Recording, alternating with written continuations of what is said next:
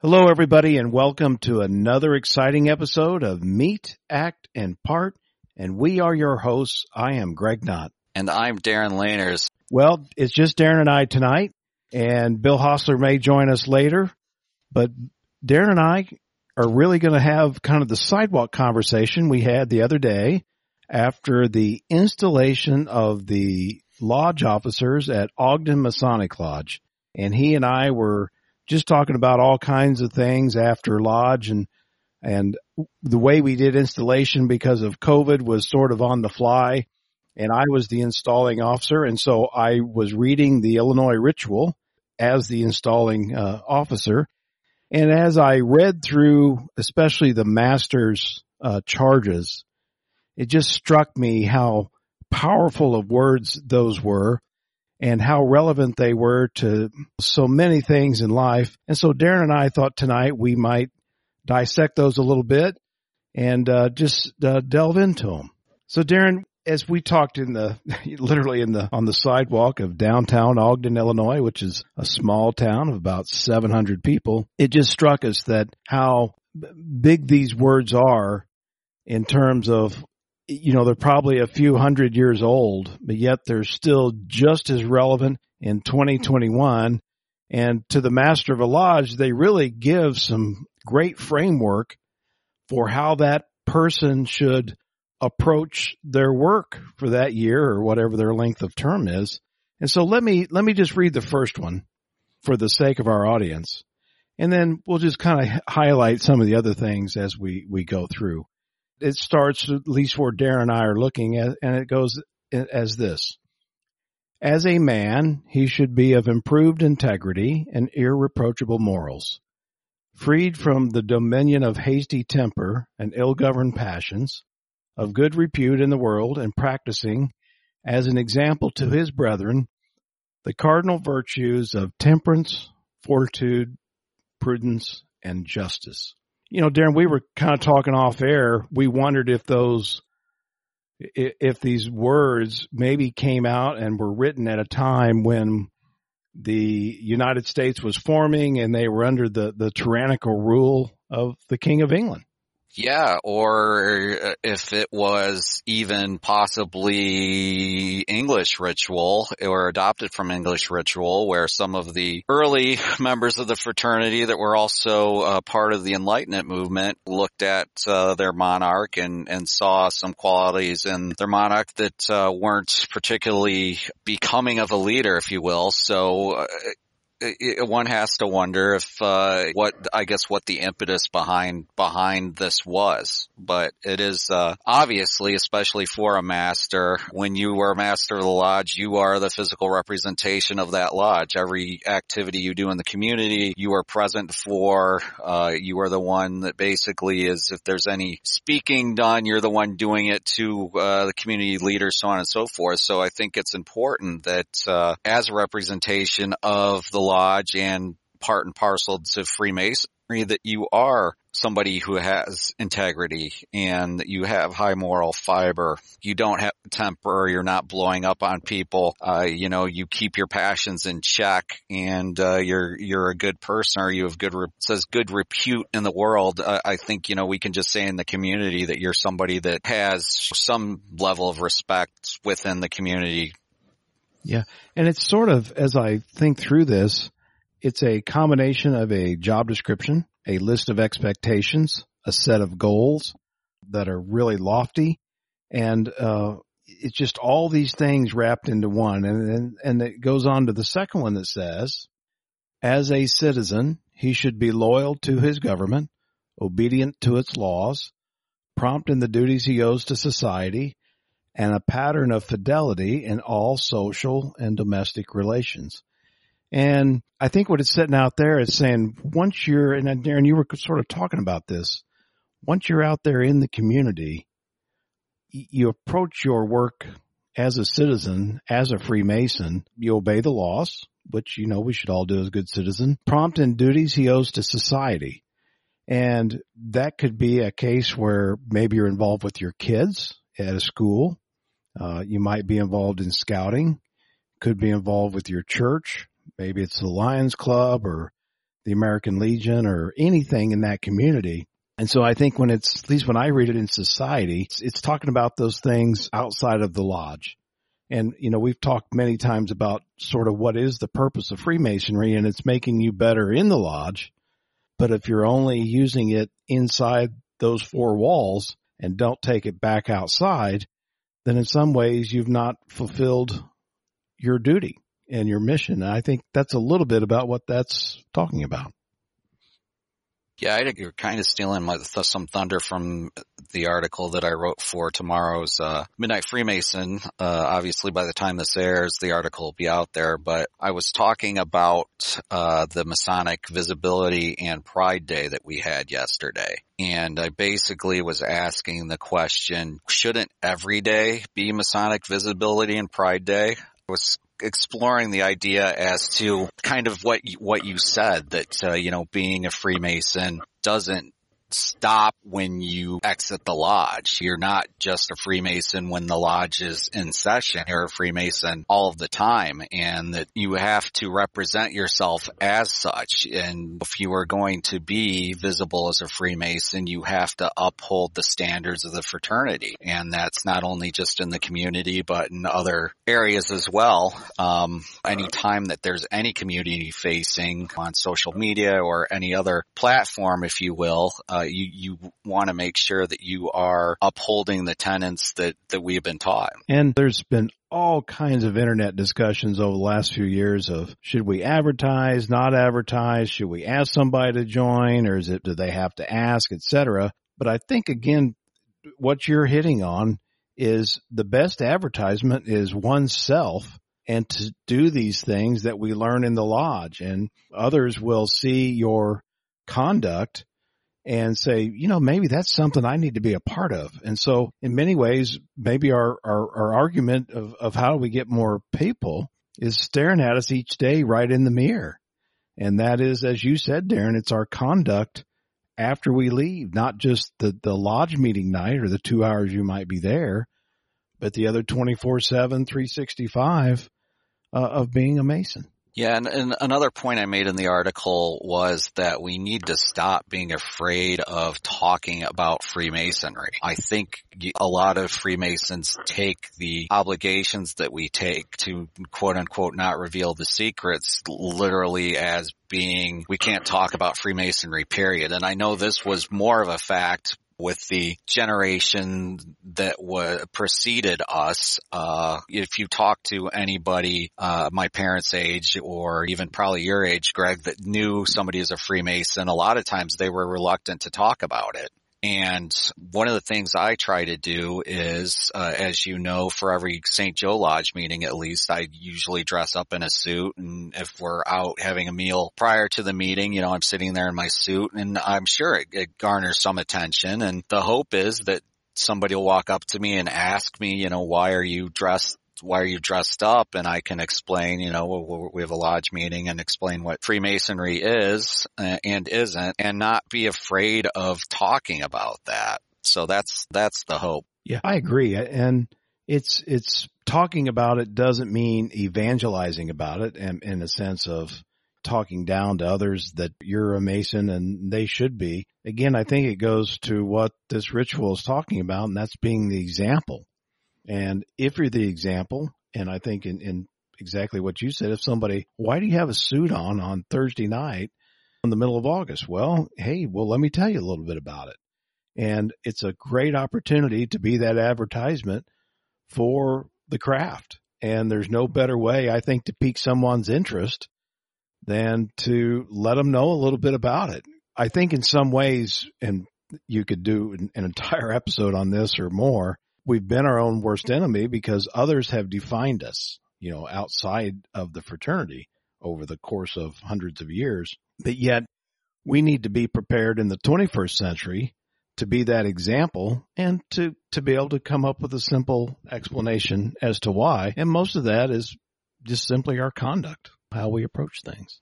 Yeah, absolutely. And just to that last point that you made on the reverse side, because there are so many conspiracy theories, etc., regarding the Freemasons, that's even more reason for Freemasons that are out and visible in the community, or making themselves visible on social media or out in the community, that they act with certain decorum, because with all the negative opinions, I guess, of what Freemasonry is or isn't, I think that's extra important that we show the world what we're about. I completely agree.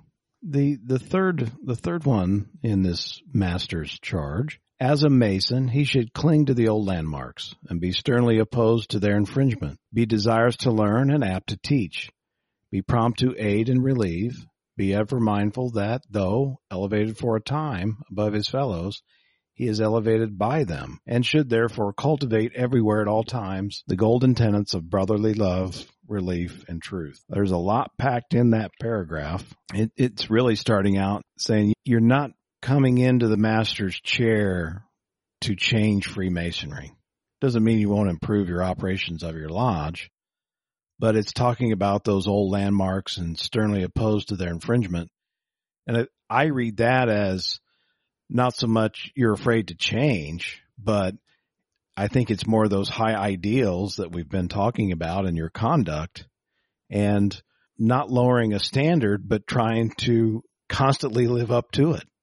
And so by not changing them doesn't mean that you're not adapting. What it's saying is we're keeping those high ideals across time because they're timeless. And so what we're teaching you in the lodge is those things. And so as for the master, it's his duty to, help encourage the proper environment, the conduct, the teaching and learning, and encourage others to participate in that as well. Yeah, another thing that stands out to me in that paragraph is be desirous to learn and apt to teach. And I think, an important part of being master is teaching. It is making sure that whoever your senior warden is going to be ready to take that chair the next year, assuming they are elected. And, in most lodges, I think it's a progressive line. So not only being a teacher, but then also able to learn. So taking the advice of others who have been masters, or even to a greater extent listening to your lodge, making sure that everybody who has a voice and that everybody's voice is heard, and where you can apply advice that is given and is good advice, or advice that'll positively impact the lodge, doing so. Yeah. And it goes on to talk about, and I agree with exactly the way you laid that out, is though you're elevated above your fellow Masons, you're elevated by them. And what that tells me, it's, as we know, it's a temporary change of status. And what comes with that is both an obligation, which you're literally taking the night you're installed as a master, but also an opportunity to do what you've talked about, Darren, and that's to help others behind you, but also to take the advice of those that may have come before you and to put that into practice. But always remembering that even though you may be on the higher station, it literally just elevates you in terms of the office, but not in terms of your equality with them. And so you have a greater obligation to them in some ways than you did just being somebody sitting on the sidelines. Yeah, absolutely. Brotherly love, relief, and truth. And so we talk a lot about those, and it calls them here the golden tenets of brotherly love, relief, and truth. It's always hard to describe what is Freemasonry. Well, we're not a club, we're not a charity, we're not a religious organization, but yet knowing these things, and I think explaining, sometimes people just watching you is the best explanation there is. These golden tenets, brotherly love, to me, brotherly love is taking care of each other. Relief is maybe you're in hard times fiscally. Maybe you're on hard times emotionally, and reaching a hand out and say, how is it I can assist you? Can I just listen to you? Can I help you in some way? And of course, truth is the third one. And the truth, as a Mason, all you have is your word and your bond. And so that goes back to the truth. And I've watched Art de Hoyos and others talk about, well, why do you have these secrets? Well, the whole point of it is so that you keep your word. I mean, anybody can go look these up, but it's that you'll keep your word with somebody else. And so our rituals help inculcate that. Yeah, absolutely. I keep coming back to that definition of Freemasonry that T.S. Akers had put out that we talked about on our last episode. Freemasonry is an initiatic rite that teaches a system of ethics and morality aimed at putting them on the path to mature masculinity. The system of morality is presented to initiates 3 degrees, which are ritualistic plays. The intent is to awaken initiates to the highest ideas of manhood so that they can become good role models for their family, their community, and their friends. And I think what that last paragraph is talking directly to that, to at least to the part of, I guess you could substitute friends for brothers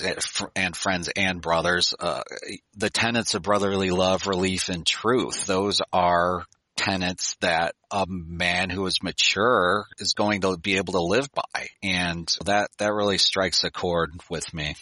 And I think part of his definition, as I heard you read it, it reminds me that it's a progression of improvement. That, and we can talk too about the masculinity, but that is a journey. And it's not, I don't think it's just a destination in of itself. And as you go through the degrees, and then as you are active in the lodge and interface with brothers and do some research and learn from the education, you should be progressing in your own individual way to improve your maturity. And that may be in how you, in my view, act with others. Again, to me, it's goes back to one of these earlier paragraphs of what are you doing on the outside? And I think when I hear that, it's building that base for you to be a better man. Yeah, absolutely. And I touched on that definition, and I also used it in the article because one of the things, as you know, that I've really been looking into is that idea of mature masculinity. What does that encompass? What does that entail? And I make the comparison between the idea of mature masculinity and our idea of the rough and perfect ashlar. Like the perfect ashlar is always a work in progress. The idea of becoming a mature male is also a work in progress. It's not just something that you can say, "Oh, I'm done. You know, I'm a mature male." It's something that you have to continually work at every day of your life. And I think that's at least to me, one of the things that I like about Freemasonry is that it does that challenge to keep me on the straight and narrow, to keep me mature. And am I always mature? No, obviously I'm a human being. I sometimes have flights of my passions get the best of me sometimes, and I have to, recenter myself. But the goal, I think, at the end of the day, as a Freemason, is to leave the world a little bit better than you found it that morning. And at least that's what I try to do daily. Let me read further. As an officer, he should remember, first of all, that he is an individual Mason, sharing in that respect a common lot with his brother and therefore interested in the welfare of each and all. Be devoid of undue ostentation and haughty overbearing. Be accessible to all, cultivating the closest friendship and the most unlimited confidence with his associate officers. And be eager to take counsel with his brethren and ready to give it. Be ready to reward good and be devoid of favoritism and wholly impartial. Especially the beginning of that, to me, it's telling me, as we were talking about earlier, you are that individual Mason. You are on this journey, and be patient, be deliberate. Don't get caught up in petty things. Remember to keep yourself within due bounds. It says be devoid of undue ostentation and haughty overbearing. I think what it's saying is listen to your fellow brothers, listen to their concerns, find a way to assist them, and then they will reciprocate that back to you. And of course, as master, it's saying, and the most unlimited confidence with his associate officers. Well, I think what that's saying is, I have confidence in you and your ability to perform your office.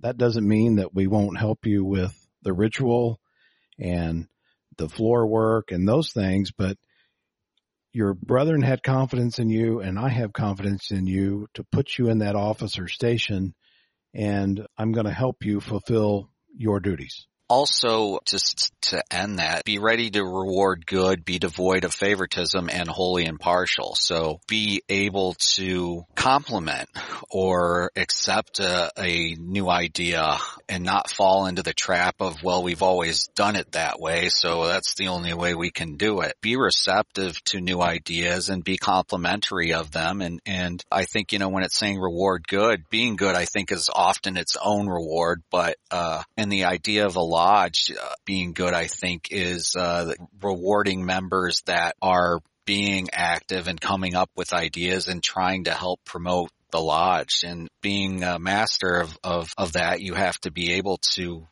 obviously recognize those ideas, and when they're really good, be able to implement them. And as it says, reward good, but be able to compliment, or not only compliment, but also make sure that the person who came up with that idea has some investment in it, that they're helping with that implementation. And so we kind of finish up this part of the Illinois Master's Ritual with a paragraph that says, such are some of the most important qualifications the master should possess and the errors he should avoid. And it may be that most, if not all of us, have failed to reach this standard, but it is attainable. And be it your purpose to reach it, and be a bright and shining example to those who shall come after you. So it knows it's going to be a tough journey for you, is what it's saying in my mind. Most of us won't get there, but that's okay. But it's saying with work, it is obtainable. And it says, be it reach your purpose to reach it. And so I think it's trying to motivate the master, the individual, to be on that journey, because again, others are looking at you, and especially in the progressive line of those who come after you, they may want to emulate the work that you've done. I think that's the hope, right? Especially in a progressive line, that you are taking on projects that the previous master had on his plate, and that the guy coming up behind you is going to be able to continue projects that you implemented as master, projects, programs, what have you. I'm saying projects just because I'm thinking of the situation at St. Joe with the roof that we're dealing with currently. But all that being said, just having that, as you said, having that challenge to you to continue your work. And it goes back to the conversation that we were having just before now regarding the idea of mature masculinity, or of the perfect ashlar, that change requires work, and becoming a leader, especially the lodge, requires work. You just can't hop into the chair and expect great things to happen. And I think in retrospect, there was much frustration on my part my first year at St. Joe, because I had set expectations way too maybe high for myself. And my second time through the chair there, I realized that I kind of have to go with the flow a bit more and just roll with the punches, and not really, you can set goals, and you make sure that you can set goals that are attainable goals, and not think that you're going to change the world, which I think often the first time you're master, you kind of have that naive attitude that, I'm going to do all these great things for the lodge. And are you able to? I mean, if you have a lodge that is going to be able to back you 100%, absolutely, you as a first time master would be able to make a lot of significant changes to your lodge and your lodge experience. But in my experience, change doesn't happen that fast. It happens slowly, and it happens over the course of many years. It's just getting others to buy into similar philosophy that you have, and being able to implement that. And I think a perfect example, Greg, is what happened at Homer with education. Yeah, I agree. When I first went to Homer, and you as well, really the meetings were what most people would probably find. It was the minutes. It was talking about funding the post-prom event, et cetera. And I think enough of us finally said, well, let me try an education piece. We did it 1, 2, 3, 4, 5 times. And then all of a sudden it became the expectation. And the master would look at Darren or me or Todd or whoever, say, "Oh, well, you've got some education for tonight, right? Oh, well, yeah, let me do something." And I think what happened was the business, because you go to meetings like, well, we have to do something here. And so we have to talk about, something to fill the time. And what we noticed was the amount of time on business rapidly consolidated because we were spending more time on education. And education wasn't just one of us standing in front of the lodge lecturing. It might have been at first, but what we've done is try to draw people out. What do you think? How does that affect you? Let me know, how did you interpret that? And all of a sudden then it became an engagement process. Yeah, absolutely. The guided conversations that we've had, or had the ability to have at Homer have really, I think, changed a lot of people's minds there about education, and also we kind of push them to think outside of the box sometimes and think differently, I guess, about Freemasonry and some aspects, or think differently about symbols that we're discussing, or just to get some of the, I guess, entrenched ideas out of their head and expose them to other points of view, if you will. Well, the other night at Ogden, after the meeting was over, one of the members, he came to me and he said, because we had I think I'd done an education 2 or 3 months ago. And part of what I was talking about was my deep concerns with social media and how we all act. And it was funny. He was listening to what I said, and he said, he had actually changed some of his approach on Facebook. And because he took to heart what we were saying. And so to me, I was like, oh, wow, that's the win. That's the thing that motivates me, not because it was me saying it. It was like, well, here's exactly the point of the Masonic Lodge. We have some education and we all learn from each other. And then we take that back out of those 4 walls and apply it. And the other thing I was thinking about as we again talk through these, as a manager, maybe in your workplace, or all these things that we talked about tonight are applicable in the workplace. I mean, if you managed or led by all of these points, you're going to be a superstar in the workplace too. But I think, to Darren, your point earlier, it's an incremental change that we have to learn to have patience and bring others along with us. And I think, what your point about the guided discussions has proven that exactly.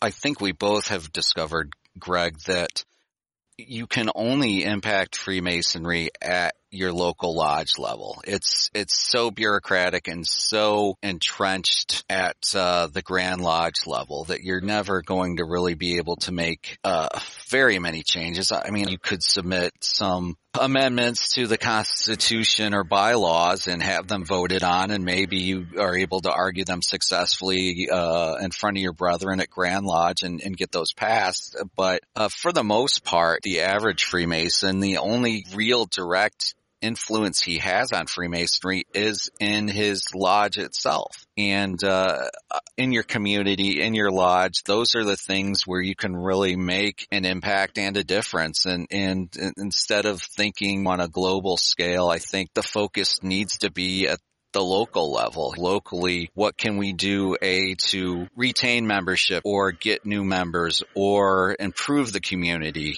or improve ourselves as Freemasons or as men? And those are the things that we should be exploring in the lodge. Completely agree. You and I have had the privilege of meeting most of the recent Illinois Grand Masters, and when you kind of get to have the one-on-one conversation and tell them about what we're doing in the lodge at the local level, they're excited about it. They're like, yeah, keep it going. That's where the difference is going to be made. Grand Lodge serves a very important function in terms of administration and kind of setting some expectations and standards. But I think to a T, at least the Illinois Grand Masters I've known, all would have said, it's what you're doing in that Blue Lodge. It's what you're doing with the one-to-one membership. It's what you're doing with being part of the community. Because without the Blue Lodge, the local Blue Lodge, none of the rest of it exists. And really, the whole point of Freemasonry is local. You coming into the lodge and leaving a better person to impact your community and the world. Another thing that I know it's an unpopular opinion, but I've often kind of wondered to myself, if we made a requirement of every Mason that they had to be Master of the Lodge before joining an appendant body, would that make the appendant body stronger? I personally think so, because at least by that point, 5 years in, I think the average between joining and becoming masters, want to say 5 years, you would see a direct correlation to the experience that you've garnered in going and dedicating yourself to Blue Lodge for that time, and it paying out more so through your experience through the degrees of the appendant body.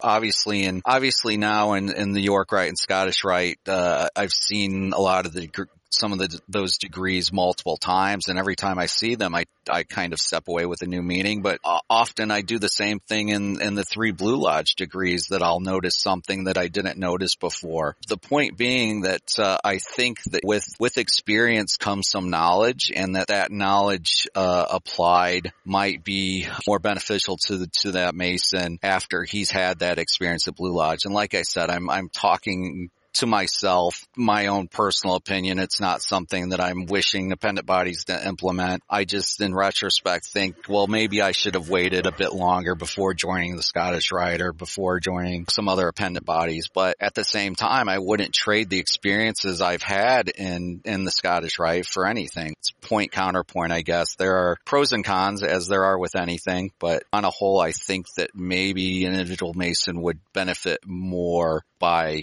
serving the Blue Lodge first and then going on to the Shrine or whatever appendant body that they desire to join. I think anyone who gains more experience and at the Blue Lodge level would be even stronger in the appendant bodies. One other thought I want to put out here is, though we've talked about these ideas in the terms of the master and the installation, you don't have to be the master of a lodge to live up to what's being said here. And, you know, you and I have known some brothers that they have no desire to be master of the lodge, but that doesn't mean that they're not great Masons. And I don't mean ritualist. It's just they're living their life in a way that I can see is reflective of all these things we've talked about. So the ultimate journey doesn't have to be in the East. To me, the ultimate journey is self-improvement and, you know, making yourself a better man over time by using those things we talk about in Blue Lodge. Yeah, that's a good point. Point taken. That's something I didn't think of. Well, this has been a fun discussion.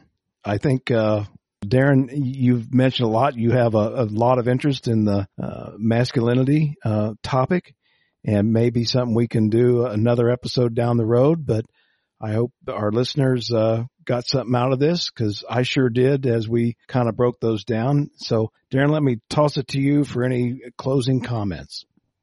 No, as you said, I think it's been a really great conversation and a continuation of our conversation from the sidewalk, as you said.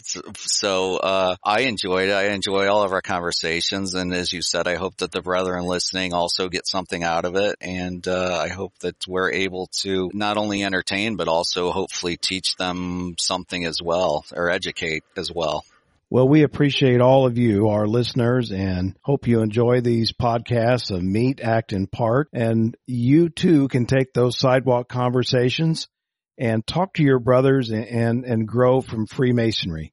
And reach out to us. We're on all of the social media platforms. And thanks to our good friend Bill Hostler, who had some technical issues tonight, but he does a great job on our social media. So if you are listening and want to reach out to us, we're on Facebook, Instagram, Twitter, essentially everything. So again, we just want to say how much we appreciate all of you, and we'll hope to see you real soon down the road for another exciting episode of Meet, Act, and Part.